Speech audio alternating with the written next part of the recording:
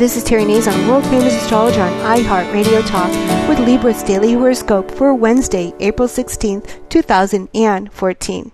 And of course the moon, it's a third quarter moon, and it's in the sign of Scorpio, a fixed sign. And this is your solar second house of money, self-esteem, and how you feel about things, what you value, spiritual values even. And of course, as we head towards Passover and Easter, everybody's thinking about, well, the religious holidays. But more importantly, basically the second house is money. Scorpio rules other people's money. So Libras do well in selling things in sales positions.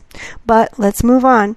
The sun, of course, is in the sign of Aries, your solar seventh house of personal relationships, partnerships. And this could be an area where you're feeling a little hemmed in, or you might not be attracting the right people, and sometimes you do attract the right people. Of course, the sun right now in your solar seventh house of personal relationships, significant others, partnerships, business, popularity, and of course the M word, marriage, aligns with the lunar south node. That can never be good. This entire week we have to be extra careful for sudden, unexpected events and happenings. We have to be aware of our surroundings, and more so for the sign of Libra because so much is converging on the cardinal planets Aries, Cancer, Libra, and Capricorn. So the sign of the sun in your solar seventh house, of course, is going to have an influence on wherever the sign of Leo is, and we can get a little more information from that.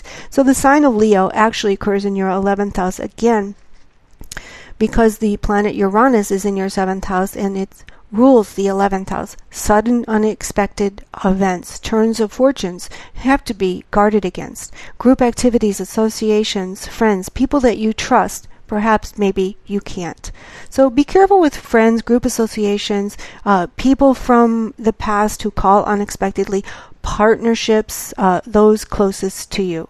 So these relationships can go rather badly. So you want to be on your guard, protected, and you want to be very careful. Take it slow, Libra. Visit my website at www.terrynazon.com.